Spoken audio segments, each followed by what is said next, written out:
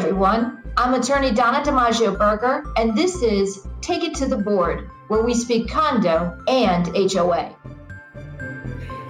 So today's guest is Nicole Johnson Pendergrass, and I am super excited. I have known Nicole for years. I am excited to get her on. She's going to bust all the myths that are associated with certified public accountants.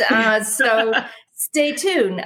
Nicole is the Director of Operations at Hafer Certified Public Accountants and Consultants. She's got offices in Palm Beach, Naples, Miami, and Orlando, Florida.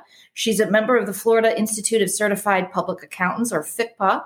She served on the Common Interest Realty Association's committee and teaches various accounting seminars for CIRA managers and board members. Nicole has always been active in community activities, particularly those that support underprivileged children, such as the Voices for Children of Palm Beach County organization. She's also served as the campaign manager for the 2008 Women of the Year campaign for the Leukemia and Lymphoma Society. On a separate note, I can tell you she hosts one of the most fabulous Christmas parties I've ever been to. She had Santa come. Maybe we'll have time to talk about that later. But Nicole, welcome. I'm excited to talk to you. I do want to say I've known you for years, and I don't think I've ever asked you where you grew up and where you were born. Yes, I'm originally from New Jersey. I moved down here specifically for this job. I got recruited by Mr. Hafer, and I came down here when I was 28. So best decision I ever made. Well, I'm gonna hop right into it because this is an audio, and you don't have the benefit of seeing Nicole, but she is beautiful, a beautiful blonde powerhouse. And how did you came down at 28? How did that work against you in terms of getting clients, or did it work for you? It actually worked for me. I love accounting. And when I was working up in New Jersey, it was the best thing I ever decided to do was go into accounting, graduating from college. And then when I got recruited by Mr. Hafer, I came down here and I love this industry.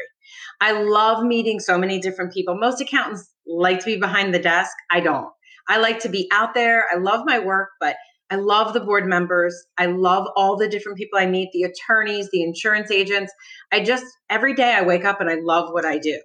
You certainly don't fit the mold because you're right. Most people think about accountants and they think introverts, people who relate more to numbers than to other people. But I mean, I remember the first time I met you at a panel and I said, wow, that's the CPA? I'm impressed. I felt the same way about you. That's why I was like, oh my God, she's an attorney with personality. A mutual admiration society. So let's jump right into it. A lot of the questions we get, we're dealing with community associations, and the vast majority are not-for-profit corporations, right? But these communities do have incidental revenue sources. That can include revenue coming in from a rooftop cell phone, a lease for rooftop cell towers.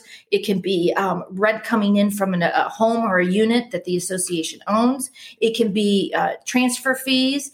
How do you, as an accountant, I know that a lot of times boards get confused and say, well, not-for-profit, we're not supposed to have this additional income. What are the tax implications of that additional income? And does it jeopardize their not-for-profit status too? That's a great question. A lot of it came up last year too through the COVID. People were calling us, what are we? What are we, our status with the IRS? So the first thing is that, yes, in the state of Florida, you're a not-for-profit for that. But for the IRS purposes, you are a profit organization. So it depends on the association also. Some of them are cooperatives, which they are really an 1120. They are a corporate return. They file like a regular corporation. Homeowners association and condominiums, I would say probably 95% of them fall under the 1120H, homeowners association tax return.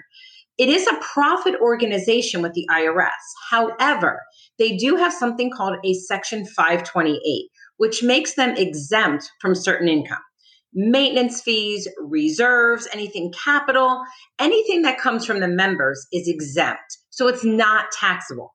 But the other things you brought up are perfect examples of what is potentially taxable. We have associations that have antenna roofs, that they actually get income from cable companies. That is potentially taxable. Other types of revenue, laundry income, anything that is not actually coming from the members is something that is potentially taxable. What we try to do is offset that with expenses, or we came up with some creative ways in the past. For example, we had an association that sold basically in an easement, and they received money from a third party. Well, we said, isn't that really capital to the association? They're giving it back to their members and using it for capital. So as long as that's being done and the proper way the attorneys set up how they do it, they can actually be where it's not a taxable event. So associations really need to sit down with their professionals and get advice on how to do it. And can they get ways of not paying tax? Yeah, I imagine that comes up too when they, I have some communities, Nicole, where they've acquired additional parcels of land. Maybe they've used it for overflow parking over the years. And then over time, they say, we want to sell this parcel. So I imagine that's also a taxable event. And listen, I'm an attorney. I always say, speak to your accounting professional. I'm very much in favor of staying in your lane when it comes to that. And me too. And we would be in that situation. We would look at it. Is it really capital? But then the ways that it has to be done, we have to bring the attorneys in because I'm the same way you are. We can only go to the accounting aspect of it. When they start getting into, well, can we legally do this? We always bring in our attorneys because we are not attorneys. Very smart. So I have to ask you, the Florida legislative session, in Florida, we have a 60-day session. I always say, thank goodness, because imagine what could happen if they were seated year round. This was a particularly active year this year. We were monitoring at our firm more than 24 bills. And I want to ask you about one particular bill. And I think you know which bill this is. This was the bill that would have allowed associations to invest their operating and reserve funds through the use of a financial advisor. Now, that bill didn't pass, and we were opposed to it. I am assuming that FICPO was opposed to it as well. But what did you make of that they could invest these funds? I mean, inconceivably, they could lose these funds. I was terrified. I feel the same way you do. First, what I tell my boards is, this isn't your money. This is everybody else's money. Personally, if you choose to invest in something that's high risk, personally, you're fine. But when you're investing other people's money, you should never be taking risk. Even in our audits, we write things up that if they're over FDIC, which isn't even a high risk of investing on the stocks, but we write it up in the audits. I was terrified it was going to pass because these boards, I had a call. Interesting you say that, about 3 weeks ago when the board said, if this does pass or something, we're going to take all of our reserve money and invest in Bitcoin. Oh, my Lord. I almost fell to the ground. I said, do you know what kind of risk you're taking? Well, the people are getting great returns. I said, first of all, you have nothing tangible. You need the roof done or you need something done. These monies are at a risk. And if you lose everything people put in their principal, now we're going to come to you as the board. And my question to you is, you need to get the attorneys and the insurance involved. Are you protected as a board member investing in something that's high risk? So I'm very grateful that it did not pass. I hope that it doesn't even come back around in a few years because we always recommend, yes, there's nothing wrong with investing in low risk, CDs, CEDARS program, insured savings accounts, things that, yes, the interest is low, but you're not out there trying to make big interest. You're trying to sustain the association financially secure. I wonder sometimes what gets into the heads of these legislators who sponsor some of this legislation, because arguably, like you said, putting those funds at risk means they can be lost, which also means it runs counter to the mandate of the membership. If the membership has said, look, we want to partially fund reserves this year in this amount, and you lose, now you've run counter to the membership mandate to fund those reserves. So I don't know. I don't know whether or not the bill sponsors were maybe financial advisors. Who knows? But I know this. I know that a board can be criticized for something as mundane as holding the board meeting on a Tuesday night as opposed to a Wednesday night. Can you imagine the kind of pushback depending on where they would invest these funds? So I'm right with you. I'm glad the bill passed. I do hope that, legislators in every state need to recognize that people living in these shared ownership communities typically represent a very significant percentage of their population. So reach out to the people in this industry and actually get some input before crafting legislation that can really have create an upheaval. Absolutely. And I do see where sometimes there are people that in these communities are trying to get on the board because they are financial advisors. They see a lot of this money. Some associations have millions of dollars in reserves and they say, oh, get on the board. And they try to convince them saying, this is a great investment. We're going to make a great return. But that's not the case. It's high risk that you might be in a great market right now. 3 months down the road, the stocks go down and you've lost principal. So it's not a good investment in the sense that it's not your money. So perfect segue. So private residential communities, they can't function without the assessment stream that funds their essential services. This is why realistic operating budgets and adequate reserve funding are so crucial to a community's long-term success. But in my experience, a lot of communities don't get this right. For years, we've seen boards and members basically vote to waive the reserves year after year. Eventually, they'll have to pay the piper, right? I guess I would say to you, ask you, Nicole, what would you tell a community during the planning stages to help them get their operating budget correct and their reserve funding properly done? It's a great question. And too many associations aren't financially solvent. They think they are, and they say, well, we'll just special assess down the road. Well, you don't know what's coming down the road. You don't know if we get in a bad situation like COVID last year. For years, I've been telling my associations, you need a contingency in the operating. You definitely need to have something there if something comes up unexpected. And they've told me for years, it'll never happen. What's going to come up? Well, last year was the worst thing that could have happened. And it did set them in that situation of, closing down their common areas. If they had a restaurant, closing them down, the gyms, not having enough in their contingency or in their fund balance to sustain those things they had to do by, sanitizing more, hiring more staff. So I tell them you really need to, especially if you're a new community, it's the perfect time to build up that fund balance. And then the reserve side, it's such a battle out there with associations. And I think I'm getting more and more educating them more on the side of why they need them. And I hear too many times from people that, well, I won't live here when we need to do the roof, or you're not paying it for when it's coming due. You're paying for the time you're living there. And I think people fail to realize when they get into a condominium living versus a homeowner, not even a homeowners association, but your own home, that you're putting away for that roof when it comes due. You're not saying when it comes due, oh, I need to make sure I have the $10,000 at that point. You're saving for it. You're saving for that paving that needs to be done, and you're paying your portion. And, they say it doesn't come up, but I see it in a lot of associations that the ones that have that fully funding reserves or even partially funding, people want to live in those communities more because they say, I'm less likely to have a $20,000 or $30,000 assessment. So I always say when boards are starting their budget is looking at from a business standpoint, not from a personal feeling standpoint. Well, I don't want to raise the dues because someone might not be able to afford it. But you have to look at it, how do I run this corporation?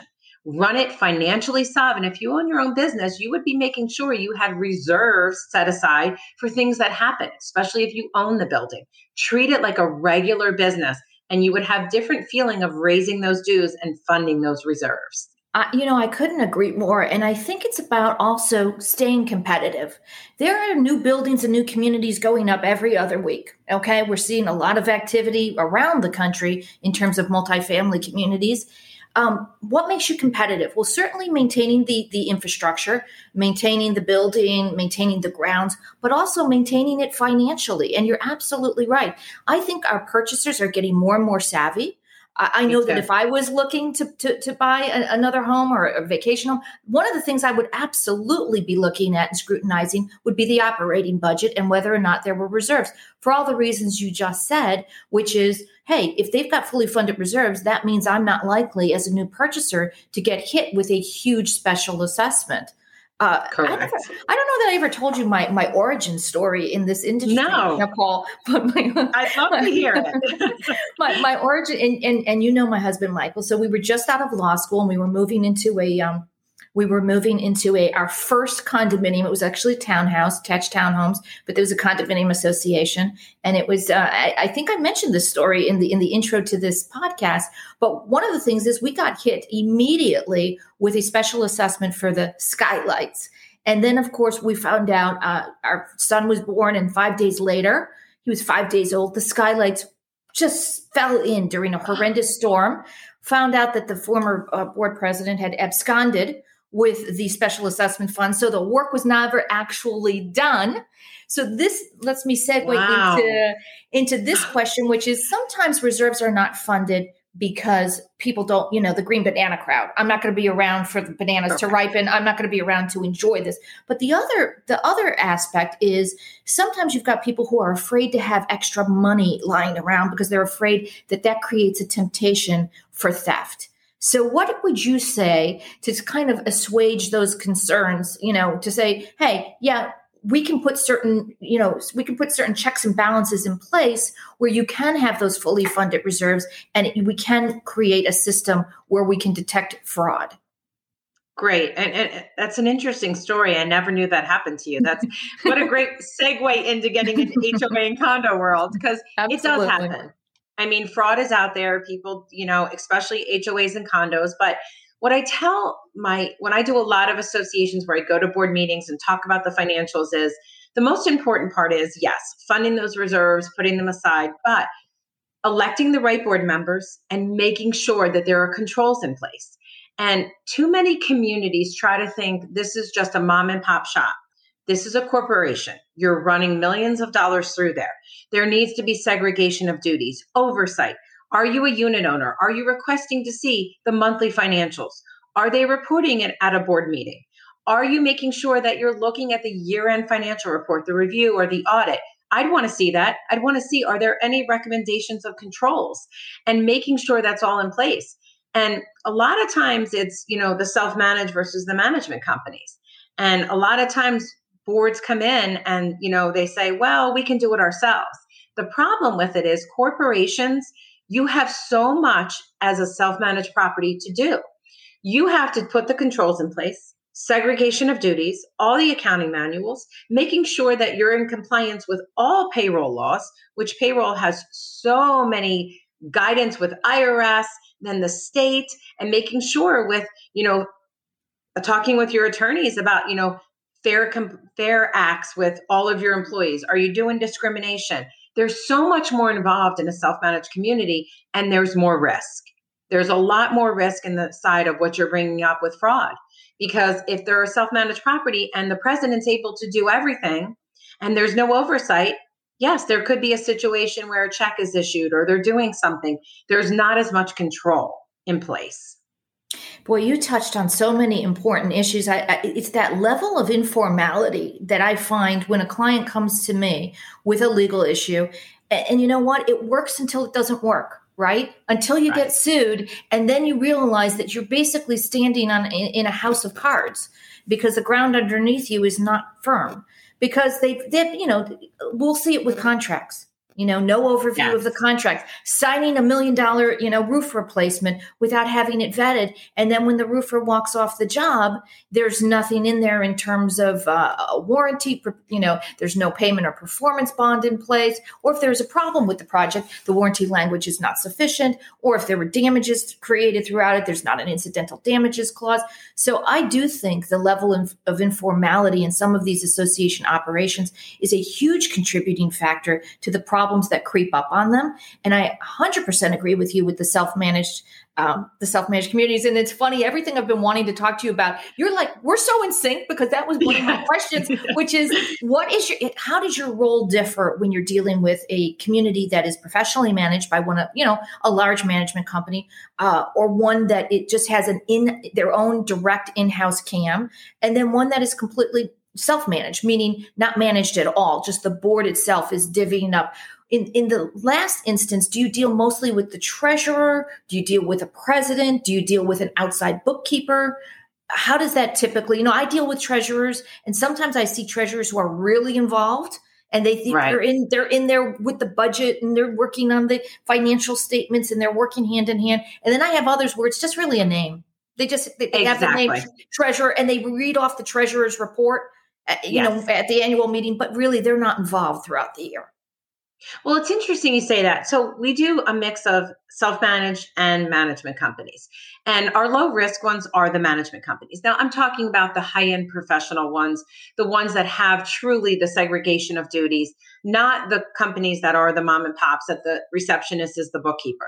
But you're absolutely right. There are treasurers that their name is on there, and we try to do an interview for the audit, and we ask the questions, and they have no idea what's going on. We ask them if there are two signatures. Well, I don't know.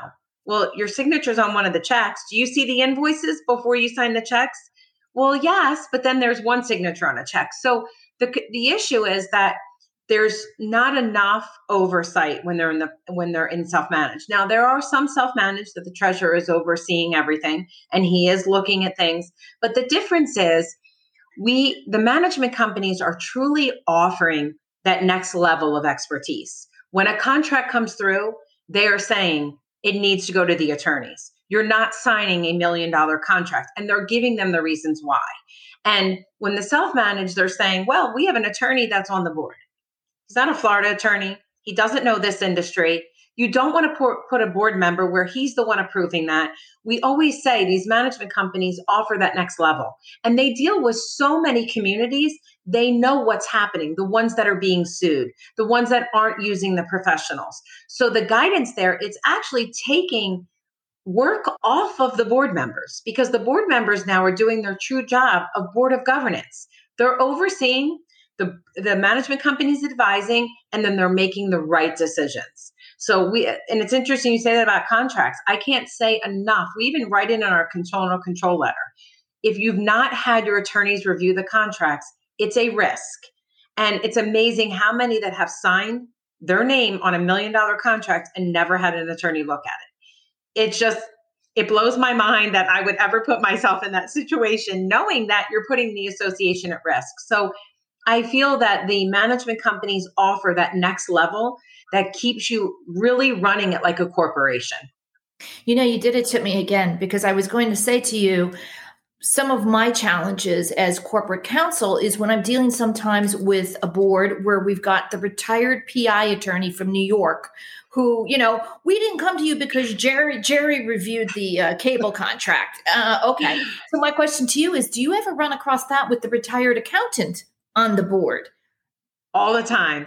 So I'm a retired CPA, and what's a challenge in that is when we come out with the internal control letter, sometimes they get insulted by it.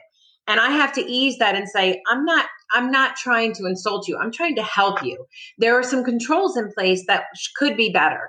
And then they'll try to come back to me and say, well, we're doing it this way. Does this work so we can get it off the letter? People need to take that internal control letter as a recommendation. It's a good thing. We're doing our job versus a negative that we're trying to make you look bad. We're trying to make you better, just like the management companies and the attorneys are trying to do. We're trying to make you a better community. So I want to touch on audits. Okay. And, you and I have worked together a lot with new communities. So when a community is transitioning away from developer control, one of the things we as counsel advise the new board is, hey, you need to do two things. One, you need to get an engineering report to make sure that the building and all of the amenities that were promised to be built a certain way are actually design defect free. And the other thing you need to do is get your own independent financial audit performed from inception of the association up through and including date of transition to be sure that the developer has met his or her all of their financial obligations to the association, that the capital contribution funds were correctly applied, that if there was a maintenance guarantee or deficit funding in place, that those obligations were honored, that reserves were waived only in accordance with the statute and all that good stuff. So I want you to just sort of walk through what you do with a brand new community in terms of that audit, and what are you looking for? Absolutely. And it last year made it even more busy. Florida's real estate is booming. The amount of turnovers we're doing right now is astronomical compared to the last couple of years. But the first thing I bring up to my boards, I get a lot of calls that they're going through transition and the developer has hired the turnover auditor. So the first thing I'd like the boards to know is there's nothing wrong with the developer hiring the turnover auditor. The auditor has to be independent. They can have no relationship with the developer. They can't have any interest in the firm. So they have to know that they're definitely independent. The auditing firm, regardless the developer, hires them. The next thing is once the turnover audit is completed by the auditor, first thing I would look at is who is the auditor?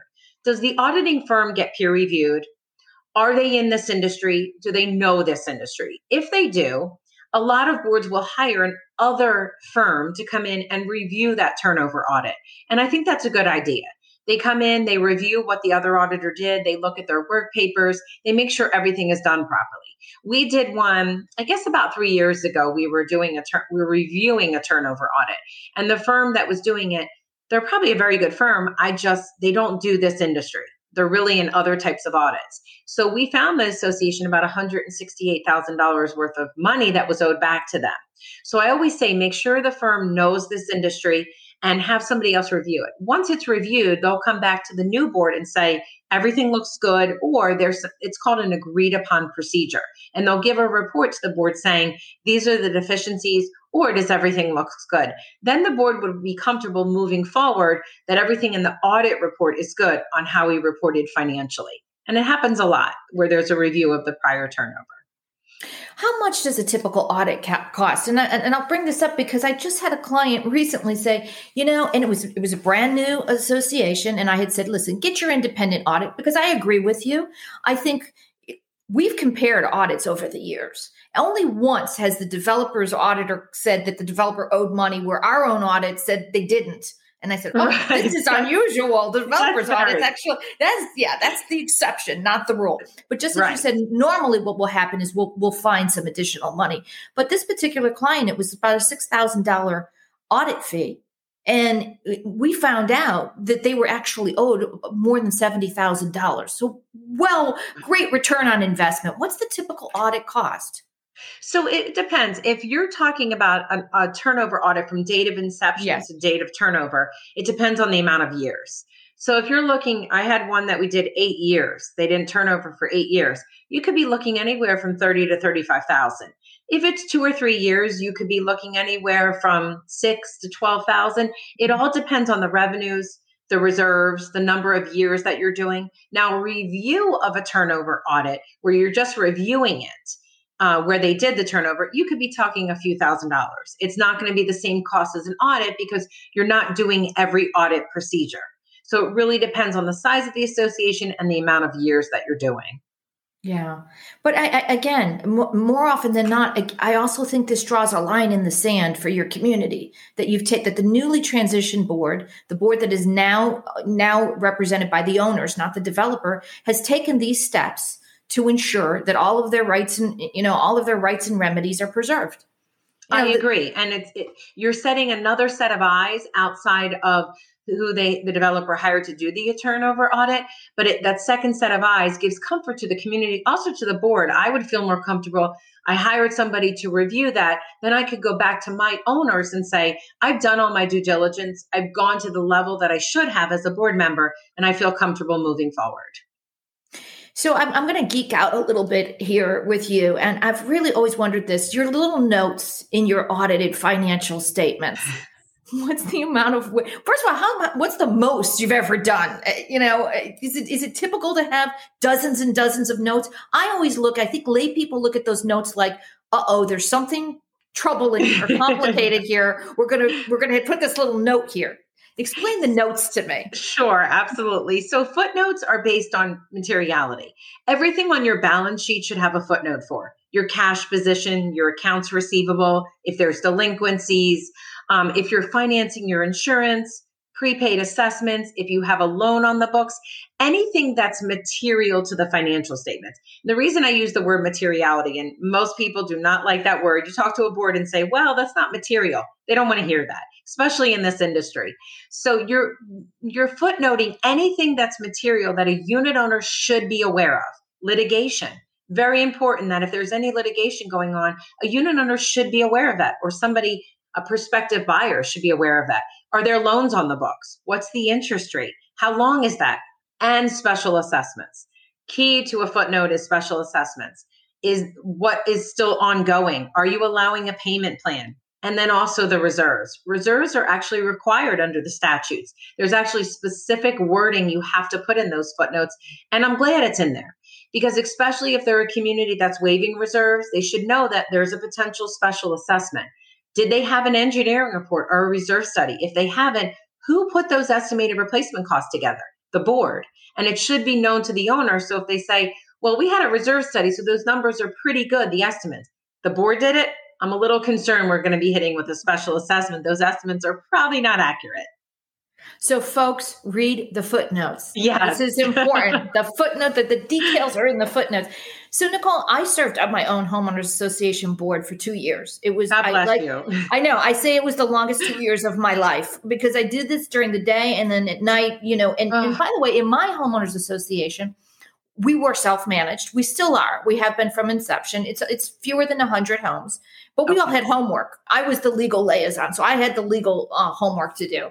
But we had an outside bookkeeper. But let's say I was on the board and I'm interviewing accounting firms. Okay, what are some red flags that I should look out for during that interview? If you could walk me through that, what should I be looking for in terms of what the accounting firm is telling me and offering me? And are there any red flags that I should know about? They're really good questions because you should be, when you interview them, you should be asking the questions.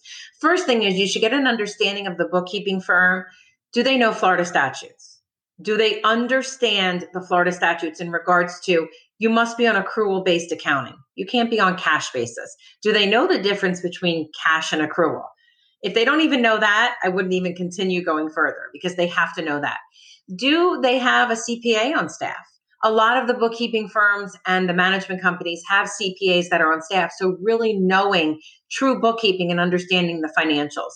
And then getting an understanding of the management company, how the management company, the managers work with the bookkeepers if they're using a altogether management company and bookkeepers. If you're using just a separate bookkeeping firm, they really don't have to know the management side of it. But understanding who owns the company, understanding your bookkeeper, what's her background? Is she a full charge bookkeeper or was she truly just a receptionist that was promoted to doing cash basis bookkeeping? Knowing the coding, who's going to be doing the coding? Do they understand what program? Are you in TOPS? Are you in GenArc? Do they know those programs in and out? When there's a mistake, they can correct it. Do they know adjusting entries? So many bookkeepers in this industry don't even understand adjusting entries. That's basic 101 in accounting. So asking those kind of questions to make sure they are getting the full advantage of a full charge bookkeeper. What you just laid out there, that little checklist, is so valuable. I'm actually going to save this and write it down later because I like it so much. So I did want to ask you about technology. We've seen tremendous benefits for communities who embrace the use of technology when it comes to online voting and digitizing records for document inspection requests, as well as using emergency text for hurricane preparation and recovery. So what kind of technological advances has the accounting industry brought to bear in the community association context in recent years? So that's a really good question about the technology. So the first thing is many of our associations prior to last year were not up on technology. We had numerous times, part of our audit procedures are to look at their, IT, how things work, their firewalls, all of that. And are they paperless? Are they going to the electronic voting? And so many have been so hesitant.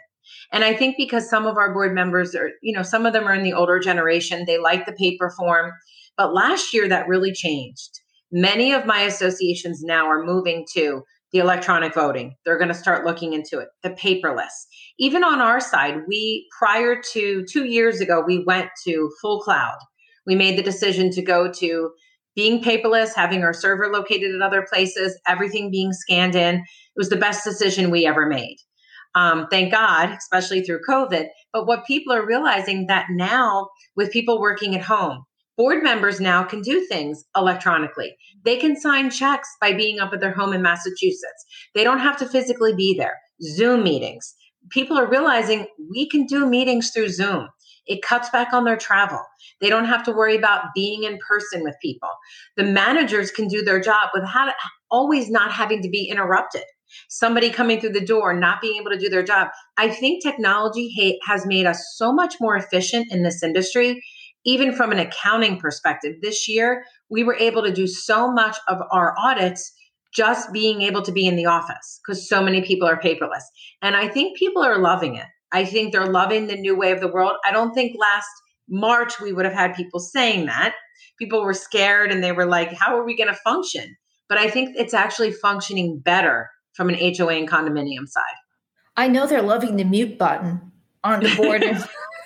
I mean, I can tell you two things. One, they've reduced legal fees because in the past there's travel time. I mean, when we go out to, depending on where they're located, as attorneys, we charge for our time. So now I can, hop on a Zoom and there's not the hour back and forth ride. But I joke about the mute button, but I can tell you, Nicole, really, I think I've attended well over 100 board and membership meetings since the pandemic began, and I've only had one or two where there's been disruptive conduct and mute. It's been a beautiful, beautiful thing as opposed to the past. That is so interesting because I've done a lot of meetings too, and I've noticed that the meetings are shorter. People are less likely to speak up. And it's interesting because the Zoom has cut down. People said the meetings have gotten better. And that's funny about the mute. I haven't seen that yet, but that's very interesting. Well, I mean, look, in the past, if I had a problem in a community, we had to have a sergeant at arms. The community would hire an off-duty police officer to stand in the room. And it's a little awkward when you have to physically escort somebody out as opposed to you're going back to the waiting room. It's a little bit like a timeout for adults, right? I know. That's great. That's great. But it's much more efficient. And I think people are liking it. I do. Well, so I just have two more questions for you. One's personal, one's professional. We'll start with the professional. How do you maintain a close relationship with your clients? So I know as an accountant, you're gonna pop in for most of them towards the at the budgeting stage and then at the financial statement stage. But how do you maintain a close relationship throughout the year? That's really good. And it's interesting because we do about 700 associations. And one of the things that many of our clients have told us is your communication and your ability to be there 24/7. And we don't just have clients that call us in March, February. We're with them all year round. They're able to call us anytime. It can be last week, I got a call at 12:30 in the morning. I was up. I answered the phone. They were like, "We have a meeting tomorrow. We have a question." Wait, did you say 4:30? Did you say 4:30? 12:30 in the morning. 12:30. But I do take pride in the sense that my email and my cell phone is always on, and they will always get a reply. There is never a waiting time to get back to someone. And I feel that that might not be an emergency to me, but it's an emergency to them. And I feel you need to be available to your clients because they are what keep us successful. And getting them to be able to stay in the best position they are as board members to be able to answer those questions. So I think that's what sets us aside in the sense that I stay in contact with my clients all year round. I mean, I was telling, I think it's your assistant earlier, that I get probably 3,000 to 4,000 emails a day, and every single one of them gets replied to. Wow. You're setting the bar very, very high, but you're definitely an inspiration. But you're right about accessibility. And, when I was a young attorney, that was something that one of my legal mentors once said to me, which was, Donna, that board member may be a teacher, and she stepped out during a break to call. And that may be the only time that client has to speak to you. So you have to, and it's something I pass on to young associates in the firm right now too, which is, you may be in the midst of doing something when that call comes in, but you got to break away and you got to take that call. Yes. It's so important because your clients feel valued. They understand that you're taking the time. They can tell whether or not you're really paying attention and you're being there for them. And that's why you're set aside. So many people talk about you in such a positive light because you are that way. You give such great information to your clients and people want that and they want to feel important. And they are. They're a client. They should feel important. Absolutely. So last question. You're running this major accounting firm. You have two beautiful young children. How do you do it all? How do you balance it? I don't know. Maybe you sleep 3 hours a night and you still look well rested. I don't need to sleep much, but I have a great husband. He is exceptional in helping me and everything. And I have to say, I have one of the best staff. If I didn't have the people behind me, we would never be as successful. Everybody together is a team. We help each other no matter what it takes. And I think that's what makes a successful firm is that you all work together. And it's been wonderful. My kids are great. They just thank God I have my husband to help out during tax season. You're an inspiration. Thank you for joining me today. Thanks for joining us today. Don't forget to follow us on your favorite podcast platform and leave a review so even more people can take it to the board. Lastly, please visit takeittotheboard.com for more information.